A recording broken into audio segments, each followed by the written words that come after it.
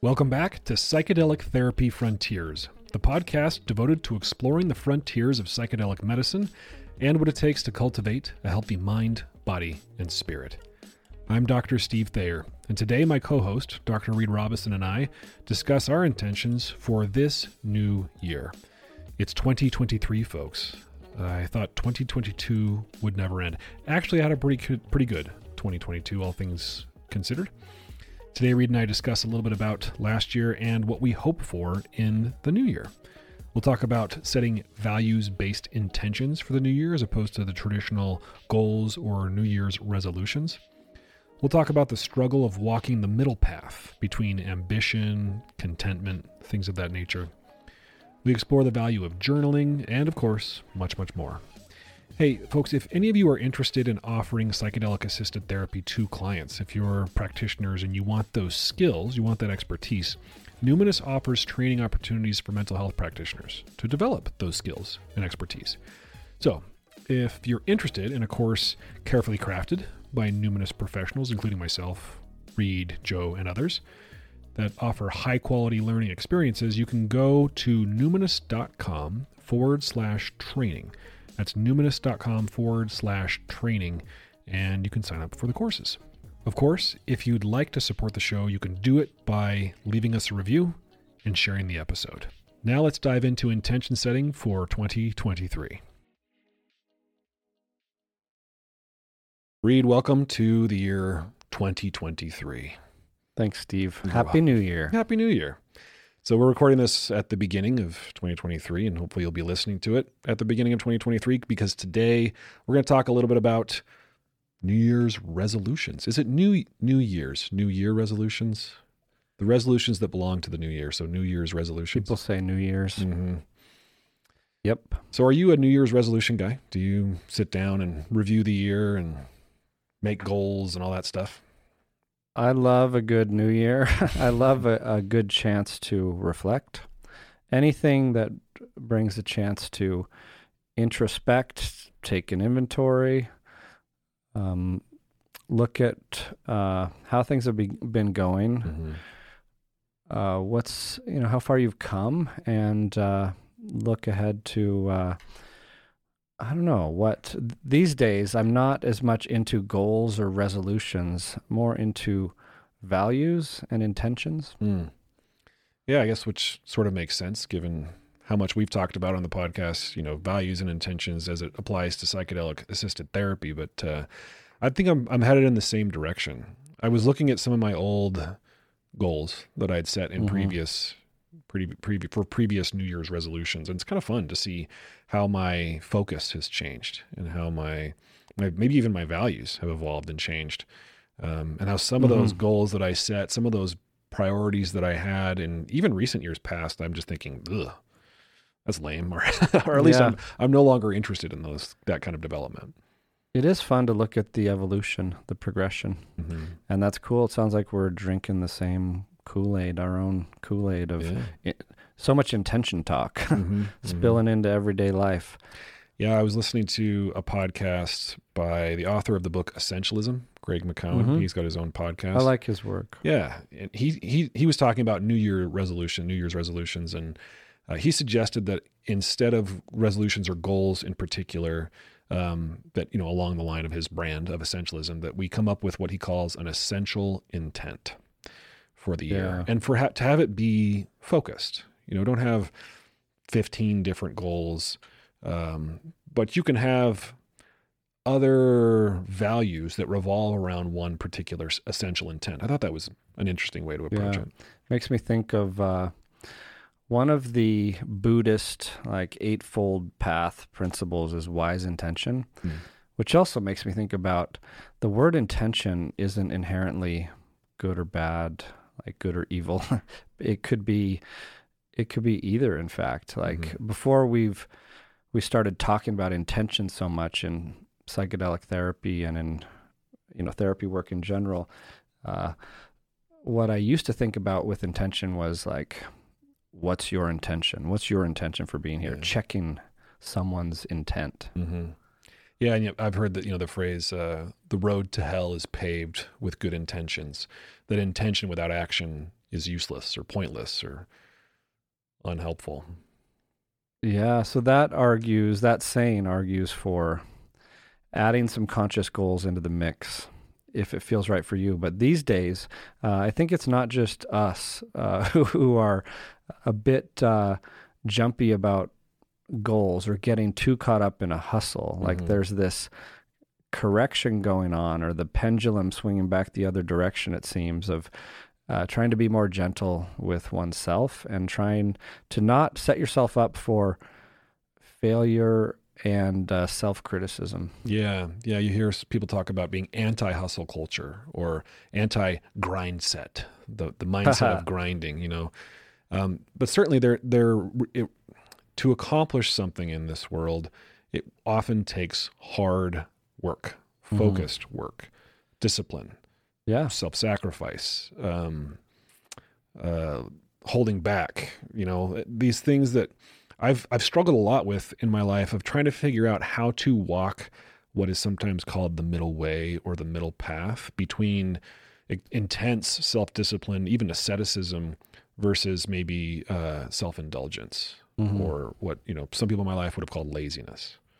Yeah, no, I've been trying to walk that tightrope for many years now. And I've seen how sometimes it's landed on a little too laissez-faire, and other times it's landed in the too much grind, too much hustle.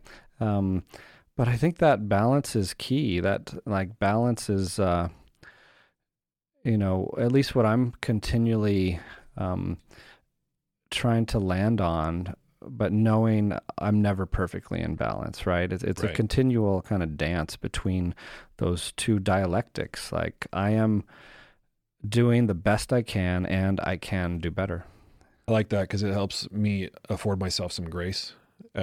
Because, like you said, you're never perfectly in balance. Even the act of balancing. So I put a slack line in my backyard this year, and I've been trying to practice the slack line. And when I'm on the slack line, I'm always falling off the slack line.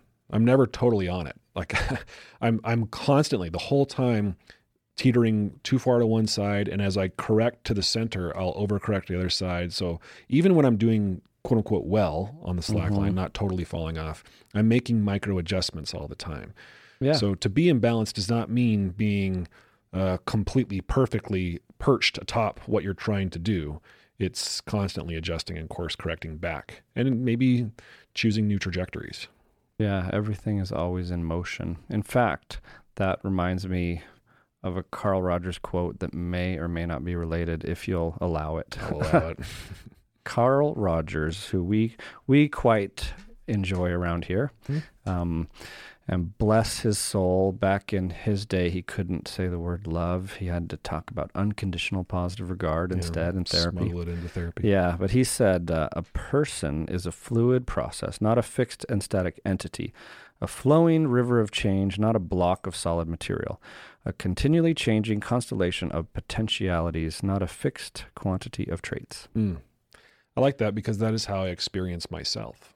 Yeah. And there's a thread of conscious memory that, when I wake up, I remember that I'm Steve Thayer, and I sort of remember what happened the day before. But yeah, I feel like I'm constantly, and that's never more apparent than when I'm meditating, trying to return my mind to an object of focus. And I'm noticing all the thoughts that come up out of nowhere, out of the recesses of wherever consciousness is generated. But yeah, we're constant, and so we might as well allow for it. Yeah, I like that. But back to your question about goals, and am I setting resolutions and goals? And instead, this year, I'm trying on, values and intentions, but one of them happens to be discipline. And so it's more of a broad, intention to embody that as an important value in my life, that can apply to many areas, many projects and tasks, but will be accompanied with a value of self-compassion and being gentle with oneself, and knowing that doing the best I can, continually learning and failing along the way is perfectly okay. Mm-hmm. Yeah, I'm thinking along the same lines for my intention this year. Is I've called it the enlightened pursuit of more, whatever enlightenment might mean. But at least in my case, enlightenment means this balancing act that we're talking about, where I can pursue the freedoms that are only on the other side of discipline, but be compassionate with myself when I fall off the slack line.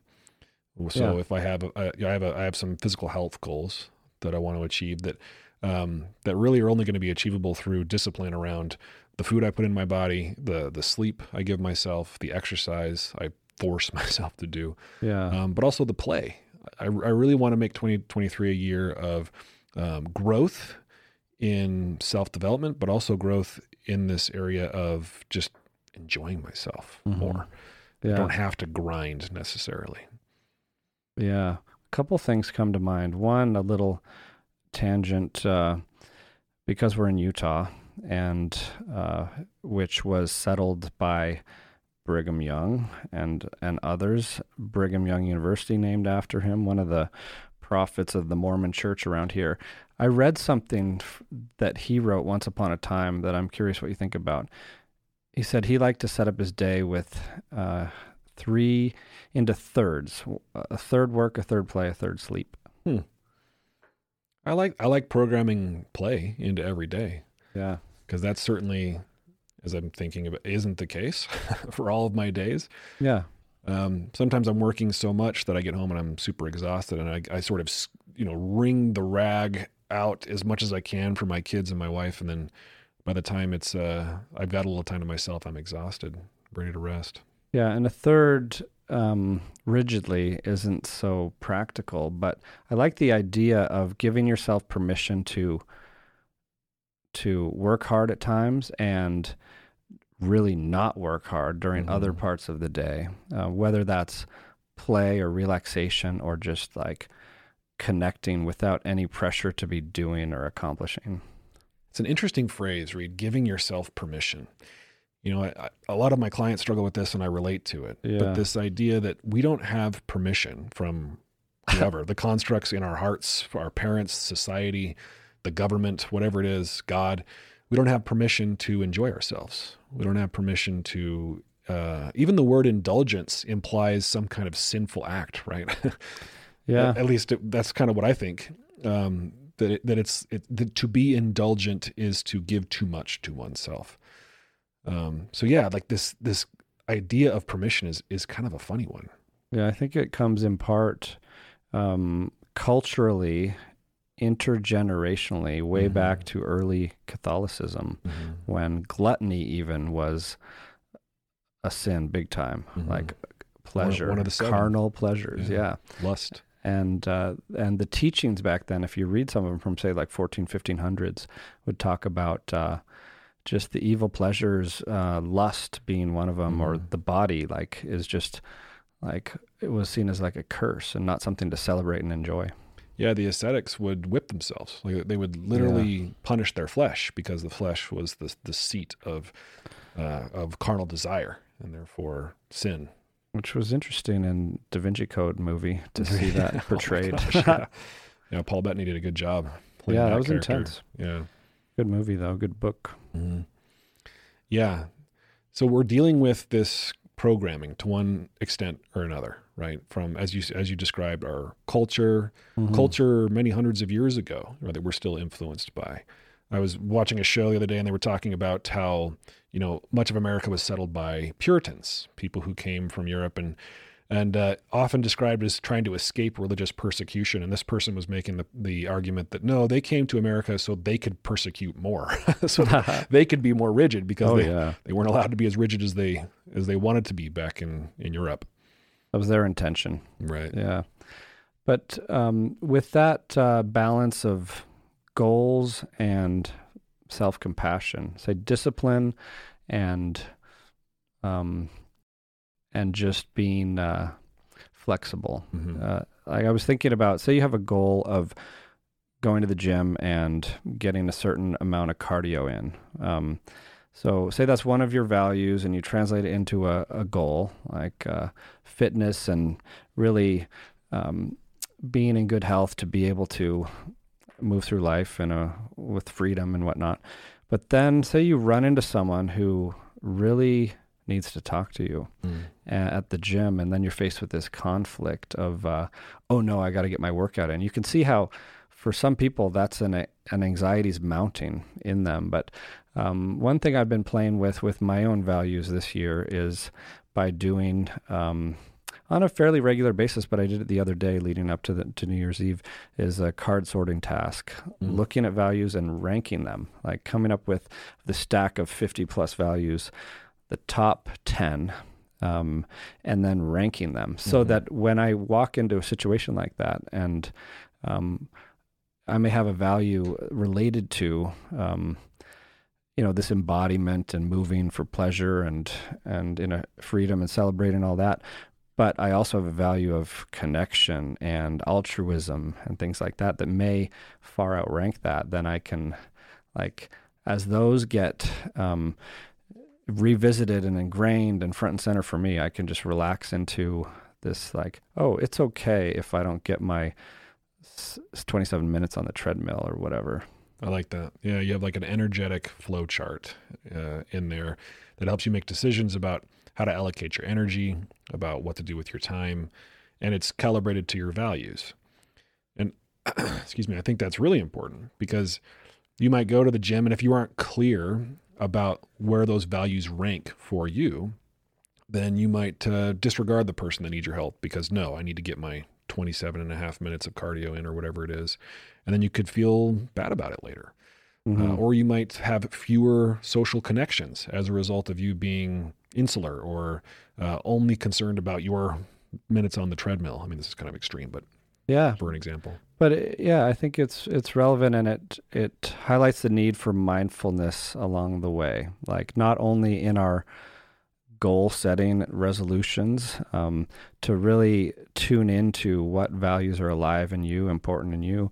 But then as we move through life, being able to pause, check in, and act from heart space of what's the most aligned with what's important to me. I'm glad you brought up mindfulness. Mindfulness begets awareness, and I think if we aren't aware and deliberate about the values that we're calibrating to, then we get sort of jerked around by the subconscious ones. One we talk about a lot in here is sort of the people-pleasing value. I am not enough. I have to make sure other people, that I do what other people want so that they'll love me and accept me. And so if that's unconscious, like I said, it sort of jerks you around and other people's agendas become your agenda out of a desperate attempt to ensure that you aren't alone. And this is very understandable for a lot of people. But if you can make these values like you're describing conscious through a practice of mindfulness, mindful inquiry, then if somebody comes up and they need your help, you can deliberately serve them from, the metaphor we've used before is this full cup, right? I've chosen to fill my cup first so that I can then serve people from the excess instead of scraping the bottom of that cup out of desperation or fear. Yeah, begrudgingly. And what else you can do is, if you have a value of boundaries or an intention to honor your own boundaries and self-care time and practices, then you can figure out a nice way to have both of those things be honored. Say, it is good to see you. I would love to chat. Are you free later if I give you a call? Because I'm about to get my workout in. Right. Yeah, it's a really healthy way of doing it. For me, I also have to accept the possibility that even if I execute that perfectly, even if I use all of my good communication skills, it's possible that this person is still going to be hurt. Yeah. It's possible that I'll back up a little bit. One thing that has helped my own perfectionism around this stuff, around goals, around relationships, is to embrace the reality of entropy, embrace the reality of chaos to some degree. That it is actually okay if I make mistakes. It is actually okay even if I don't quote unquote make any mistakes, I'm doing everything that a rational, well-trained person would do. It still might not work out well. And that's okay. And so I've made real estate in my brain for that to live. And it's helped me relax a lot. And wouldn't you know it, when I'm more relaxed, I'm actually more likely to act in a way that's consistent with my values. I'm actually more likely to show up in a way that's really helpful for other people too, which is one of my values anyway. A little hard when you're in fight or flight mode or frazzled. But I'm glad you brought that up, because it's something I've been trying on for a little while now, but bringing front and center again in the spirit of New Year's is embracing making mistakes, like with good intentions, right? And not in a sloppy way, but like in a way of stretching and knowing that it's going to be imperfect, and I'm striving to embody these things, and it's a continual process. So I kind of try on this 80-20 rule of like, if I have a certain goal or something I'm trying to bring into day-to-day life or turn into a habit, it's okay if I'm missing the mark 20% of the time. Or if I'm trying to master a craft, making mistakes is actually good, right? Like, errors beget neuroplasticity. Like, we learn through reorganization, and making mistakes and the emotionality tied to it can stir things up in a way that makes the brain more malleable and ready to learn. Yeah. I like that recharacterization of what an error is, right? It's you could think of learning just being a series of rushing as quickly as you can to a mistake, so that you can then, I've used the word recalibrate a lot, but so that you can then recalibrate and try it again. I was talking to my son about this the other day because he's learning to play the guitar. He's teaching himself. He didn't want lessons. So we got him a guitar for Christmas, an electric guitar, which is what he wanted. Cool. So he's in his room plinking away. Oh yeah. But yeah, I just told him, make as many mistakes, like try stuff that confuses you and rush to mistakes so that you can get better. Yeah. Success is built upon mountain failures, all these tropes that we have that suggest this truth. Someone even told me once that the word sin comes, if you travel it way back through a certain path, comes from the word mistake or missing the mark. Like, it's not like it's not egregious and unpardonable. It's like an understandable error, and we humans are full of errors. Yeah. Yeah. So I love the way of changing our relationship to error, to mistake, happy accident. Is that what Bob Ross calls it? Happy little accidents. Yeah. Happy little tree. Yeah. He'd accidentally swipe his brush somewhere and be like, "Oop, now it's a bird," or "I get another cloud now." There's an artist I saw on TikTok. He's a charcoal artist, and he starts every piece, at least that he presents on his TikTok channel, by scraping a bunch of charcoal and then basically just hucking it at the canvas, and it creates this chaotic cloud. Entropy. And then I've never seen somebody more chaotic as an artist turn their chaos into something ordered and beautiful. He'll just start like scribbling around with a charcoal pencil or like a big chunk of charcoal.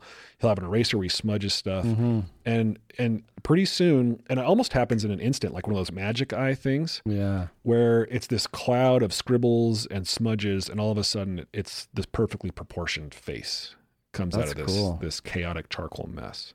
I saw someone do that with a soda can. They like poured some Coke on a paper and made this like brown spot, and then they just took out the pencils and markers and started turning it into something beautiful. It was pretty cool. Yeah, I saw another guy do it with ink, just sort of splattered a bunch of ink and then turned it into something.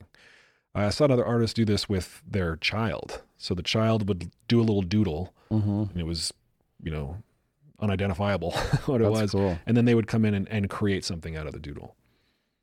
Yeah, and now we just have AI do it. Oh gosh, yeah. I won't go there. We already read AI poetry on here. Yeah. Yeah, cool.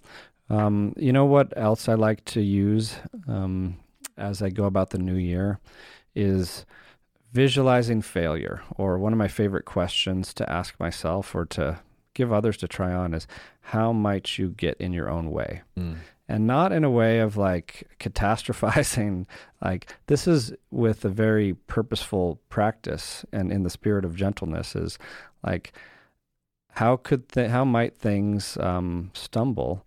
Because then you're less likely to, and you've prepared yourself and you've prepared your brain and your emotional system for it. Yeah. I'm glad you made the point that it's not catastrophizing, because Yeah. people, sometimes we can get addicted to worry. Like, what if this happens? But what if this happens? I have to control for all these possible variables, and then I will move.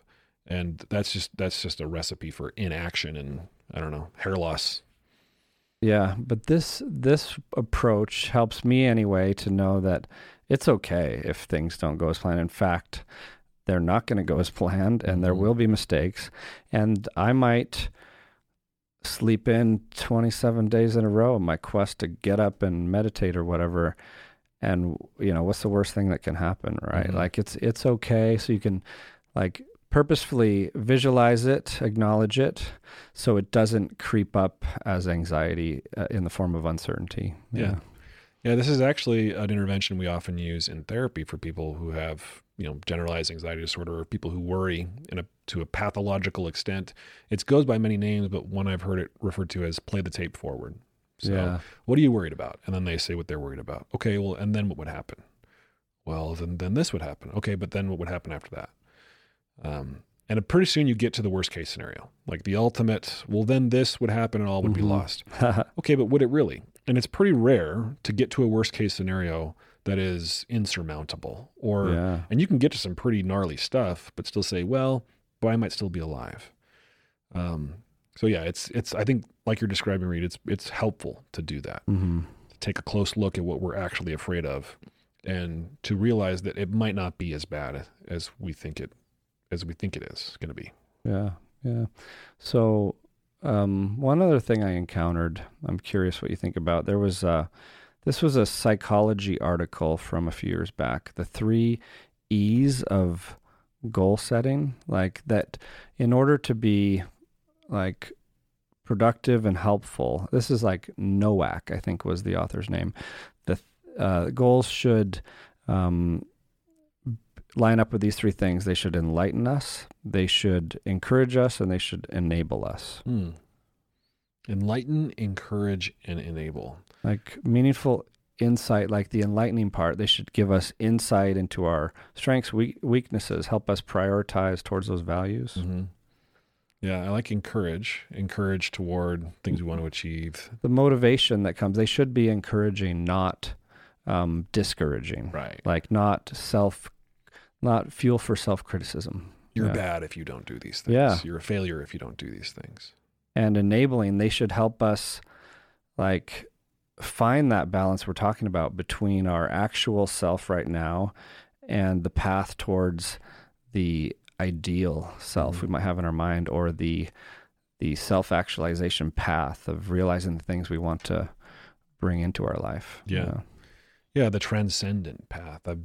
Podcast listeners have heard me talk a lot about this concept of transcendence. I'm just geeking out on it lately. And transcendence doesn't mean you transcend what it means to be human, that you become a perfect celestial being necessarily. Or an alien. We'll save that for the singularity when we upload our consciousnesses into the machines. But into the quantum field. Yes, indeed. Yeah, I like that way of thinking about goals. There's so many different ways to think about it. I'm gonna go back to Greg McKeown's concept of essential intent. This is for whatever structure you're going to use to think about the North Star you're going to chart toward this year. I think it's important to be clear, to be focused. I've been guilty before of not being clear enough about what I want and where I want to head. And some of that's my own sort of people-pleasing perfectionism. I don't have confidence that what I want is what I should want, or where I'm headed is where I ought to head. So you got the shoulds, the oughts, the musts. What one of my supervisors would say is stop shoulding all over yourself. Or for musts, it would be that's just masturbation. This is very controversial because he was a BYU professor, but he really enjoyed making people uncomfortable. Scandalous. Yeah. Which I loved him for. But yeah, focus. And that, I think, tying it into the things we've talked about already, it should be clear, it should be focused, and it should be connected to, like you were saying, your values, or what some people would describe as your deep why. Like, what is your why? Who are you trying to serve? Why are you trying to serve them? And that who could include yourself. And how are you going to go about doing it? And then you can use all the fun stuff that's out there around goal setting, like SMART goals. And I really like James Clear's work on habits, his book Atomic Habits, and his email, his weekly email is really, really good for that kind of stuff. Yeah, I love that reminder. Start with the why. It's like Simon Sinek's golden circle. That's often applied to businesses, but I think it's most helpful to take it inside and write your own personal mission, vision, and value statements. I wanted to ask you though if you could clarify what is meant by essential intent, essential intention again. Yeah. I got it from Greg McKeown literally this morning, listening to his podcast. Let's get him on the phone. He's great. I love his book Essentialism, and I'm forgetting the book that came after that. But Steal Like an Artist, did he write that? I don't know. I can't remember. I think it might be his, but yeah. maybe not. Most famous for essentialism. But yeah, I think in the spirit of essentialism, it was just, you want to make a decision. You want to have an intent that sort of answers 1,000 other questions or resolves 1,000 other mini goals or intentions. So something that is so far upstream that when you take care of it, it takes care of so many other things. It's like you mentioned Pareto's principle, the 80-20 rule. I think it refers to that. And your North Star, like you said, your guiding principles that govern how you're going to act in these moments of uncertainty, entropy out there in the world, because we're guided by those essential intentions. Yeah, it's like that what I called the spiritual or whatever energetic flow chart that you were talking about before. Yeah. Like, what are these higher order principles and values that you can calibrate back to that help you make decisions that you might otherwise sort of obsess over or fret about? So an essential intent could be, I want to be more loving. And that's really, really broad. So then you start thinking about, so if I want to be more loving, how does that influence the decisions I might make in my marriage or in my partnership, as a parent, as a friend, as a person in my work, whatever you do for work. So when I've thought about my sort of higher order values, love is always on there. It's always ranked highly, if not number one. Yeah. But love can mean a lot of different things. So love, authenticity is really important to me. Freedom has become really, really important to me. And awareness. I call it LAUGH. Love, authenticity, awareness, and freedom. Cool. Laughing awareness. Yeah. Laughing awareness. It's a play on Ram Dass's quote. Loving awareness. I love that as a pun too. I'm loving awareness. Yeah. So there was, you know what helps me with this North Star thing is sometimes I feel like my brain has a lot of tabs open in it. And what helps me to clear that up is writing. Just, it feels like I'm getting rid of all this noise and coming back to those essential things when I write. And it also helps so my brain doesn't explode. Right. Yeah, I actually had that thought this morning that I want to write more, because when I write, I find out what I think. It's kind of like conversations like this. One of the reasons I love having a podcast where it's a conversation is that sometimes I don't know what I think about something until I start conversing about it. Yeah. I have my own sort of running monologue in my head, but it's often obsessive or ruminative. It doesn't really go many places. So when I talk to somebody, it starts becoming a little more clear what I think and believe. And I reserve the right to change my mind about anything I've said on this podcast, by the way. So please don't hold me to anything. Yeah. But it makes me think of that concept we talk about in relationship a lot. Any kind of relationship is we're mirrors for each other. Yeah. And it is in the talking about it, the writing, the sitting with the questions, seeing what comes up that we learn about ourselves. Yeah, there's a type of clarity. I used to write a lot in college, and then early in my psychology career, I used to write blogs, blog posts and things, little essays, basically. And there's this state that I would get into. my writing process is maybe some of you can relate to it, but for me, it's weird.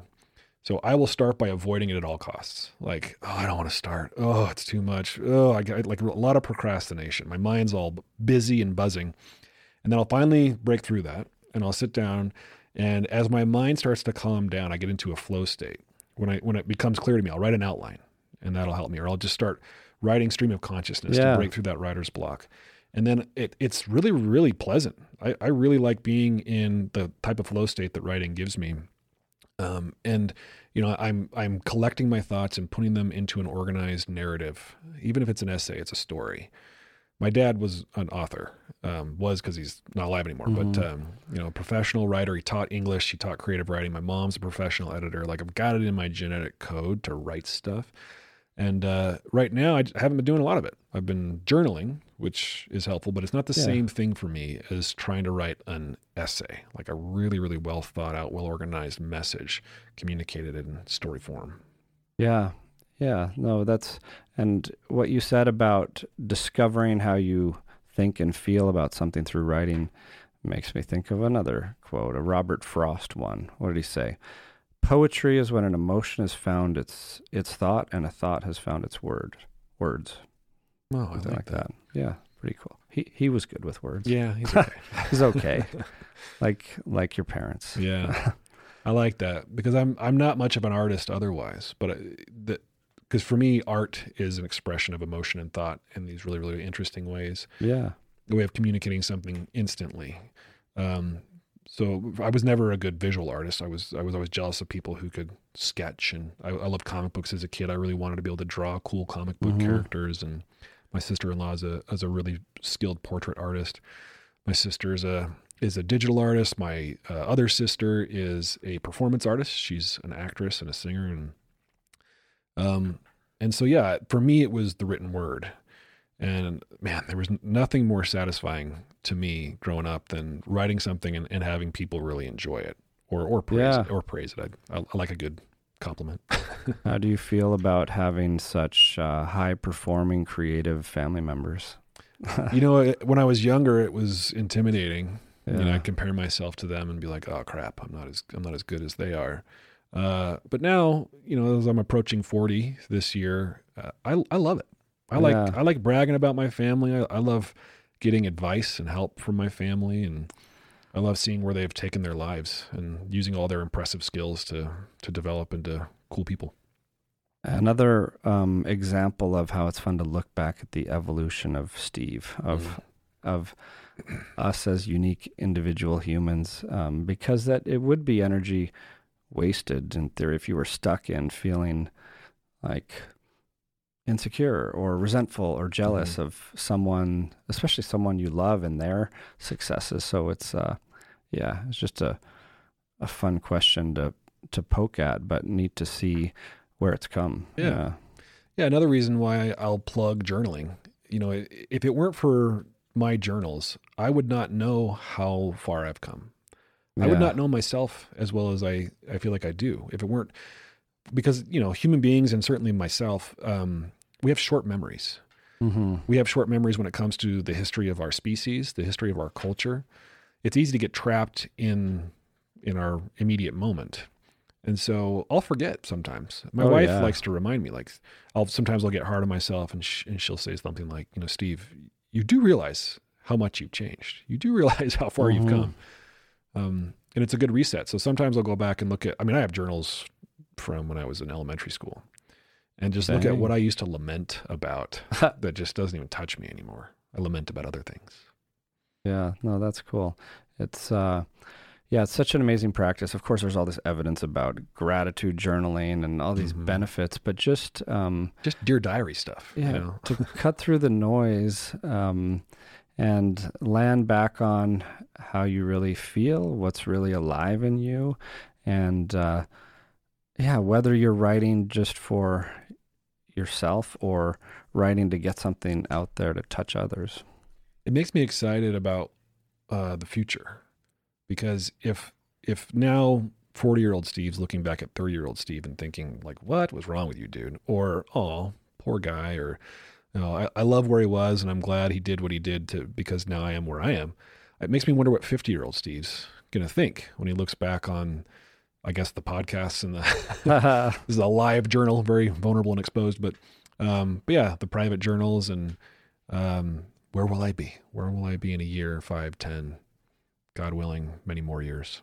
Yeah, that is fun to look back at our embarrassing versions of ourselves from the past. Even when we go back and look at our first ketamine-assisted psychotherapy course, video course that we did in conversation form, which is a cool idea and has been watched by many, and there's been good feedback. But when I watch, and you may feel the same way, it's a little bit of like, some compassionate embarrassment of like, oh, cute, that was fun, we were learning, we did a good job with what we had at the time, and would love to do that again right now. Yeah. I have the very, very same thoughts and feelings when I watch that course. I like that you said compassionate embarrassment, that you added that compassionate part, because sometimes, certainly I'm more so that way now, but I remember in graduate school looking at the videotape recordings of me doing therapy. I'm in supervision. As student therapists, we tape all of our sessions for review and in-group supervision. And I remember we watched this clip, and my supervisor said, "Okay, Steve, how do you feel about this?" And I just said, "Oh, it feels excruciating." And he's like, "Excruciating? Interesting." So the entire supervision session was about, why does Steve feel so embarrassed about his efforts to learn how to be a therapist? Yeah, it's interesting to see in the evolution of humans on an individual basis, of course, but how as you're coming out of adolescence, it's not uncommon to be really embarrassed about yourself, your photos, videos from an awkward stage, but then to get to a place where of acceptance and like, oh, cute, and wanting to share those awkward things without reaching an age or a stage of less insecurity and more like acceptance of all our parts and messy parts and places we've been. Yeah. Yeah, it is a matter of human development to some degree. That if we navigate those stages well, we often end up in sort of this more generative, self-satisfied stage. I was watching TikTok the other day, as I am wont to do when I'm trying not to think about stuff, and there was this funny TikTok about a guy who's, he's joking around, but he's saying, sometimes people will tease me about being old, but being old's awesome. I don't care what other people think. This is what he said. He said, I can rip a fart in Walgreens and not care. I'm not going to see those people again. I don't even know what brand my shoes are. Like, it was a lot of fun. Just talking about like not worrying so much. Yeah, because that is a lot of, like we were saying, energy in the wrong direction. Like, rather than like encouraging ourselves, cheering ourselves on, instead of energy of like self-criticism, self-doubt, embarrassment. Well, any final thoughts, Reed, on intentions for the new year, sort of walking that middle way, that balance between too hard on oneself, not hard enough on oneself? You mentioned just a minute ago the generative stage that comes about at a certain point in life. I've just noticed, like, coming back to our initial talk about hustling versus intentions and values, just notice that mine have landed much more lately in recent years, and especially now, on these, like, how to be instead of what to do. And even when there's something, like, I'll admit one of my things for this year, I'll go out on a limb and reveal that I'm writing a book, and I'll even tell you what it's going to be called. Oh, wow. Big reveal. The Nectar of Introspection. Ooh, you like it? I like that. And, delicious. Yeah, and it's just coming out because it wants to, and whereas in past years I've had this, like, I want to write a freaking book, and it's just been the wrong intent, to have it really enter that flow. Not something you force, it's something you allow. Yeah, like tune into and allow. I like that. Yeah. Awesome. Well, thanks for sharing, Reed. I'm excited to read The Nectar of Introspection. Did I get it right? We'll see. Okay. Yeah, exactly. We'll see what it's about. I don't even know. All right. Well, have a happy 2023. Yeah. Reed. I'll be excited Cheers. to share much of it with you this year. Likewise. Thanks, Steve. Psychedelic Therapy Frontiers is brought to you by Numinous, a mental wellness company committed to tackling the global mental health crisis by delivering best-in-class psychedelic-assisted therapies, contributing to the body of primary and clinical psychedelic research, and fostering healing through community connection and social responsibility.